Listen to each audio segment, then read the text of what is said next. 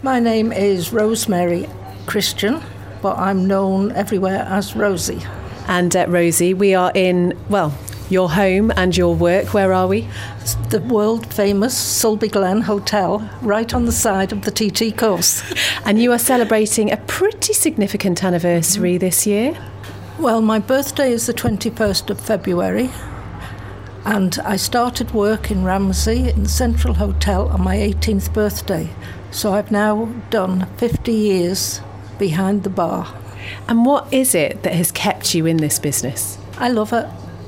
I love meeting people. I like the company, the fact that a pub is the hub of the community. People come in and tell you their problems, which you don't always want, but most of the time it's just so easy to work.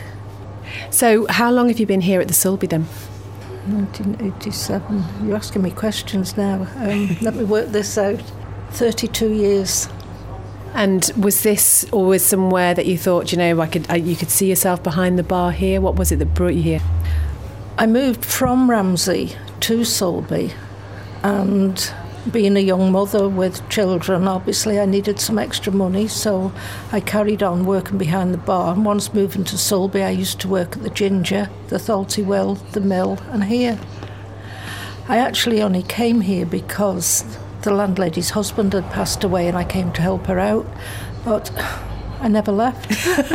I mean, and you described it as world famous. It really is. I mean, I think it's fair to say you've got a bit of a TT connection as well. Just a slight one. At one time we had 6 continental bike clubs that used the Sulby Glen as their base when they were over on the island. Not just for TT, but for the rest of the year too. They'd come at Christmas, Easter, summer holidays. I used to take their children in during the summer so that they could learn English. Not sure they'd learnt the best English from me, but they came here on an exchange and I looked after them for the summer. The 6 clubs, we still keep in touch now. I mean, these guys we've known since 1969. And I suppose with that sort of upbringing and your children being so associated with that, it was inevitable really that at least one of them was going to go into the TT? 2. Both Daniel, the youngest, and Matthew, the second youngest, have both been TT riders. Matthew has given up as he's now married with a family, but Daniel is still at it and still going to continue.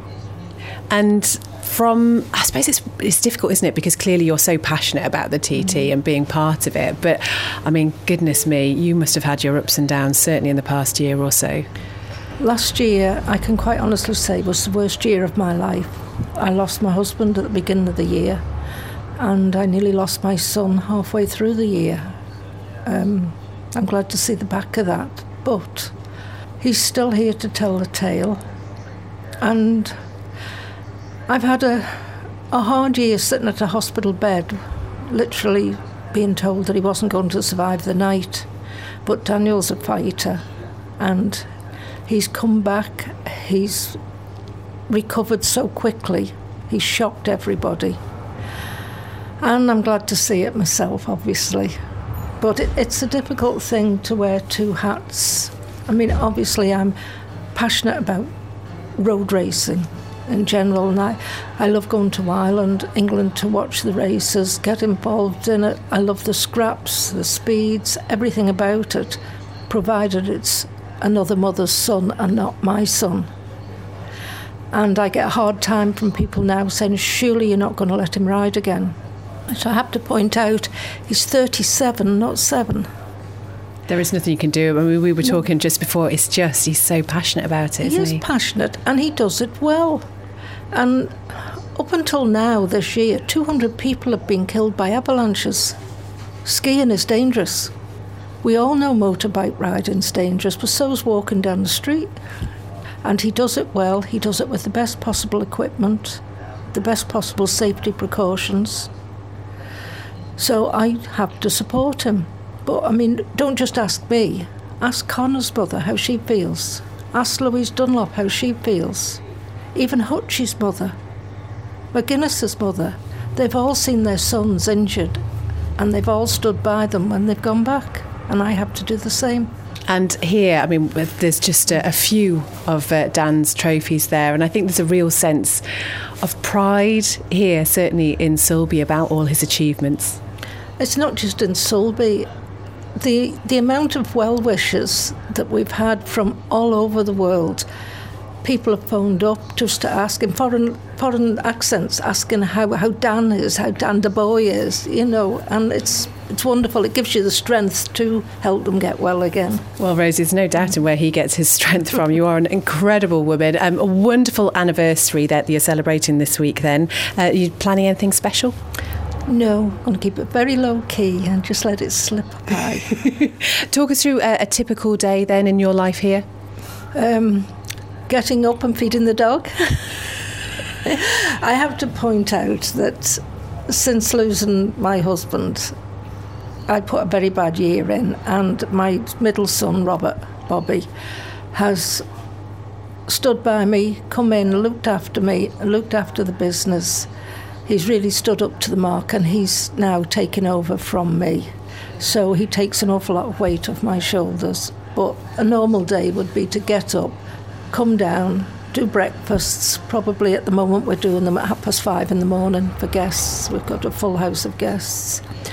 Then we'd go to the office and do the till. Then we'd go to the cellar and clean lines. Then we'd come back and start prepping for the kitchen, do lunches, clear away, start bottling up, do all the ordering for the next day, start evening meals, finish them, pool, darts, whatever's on that night, need sandwiches making, going to support them, clearing down, locking up and going to bed.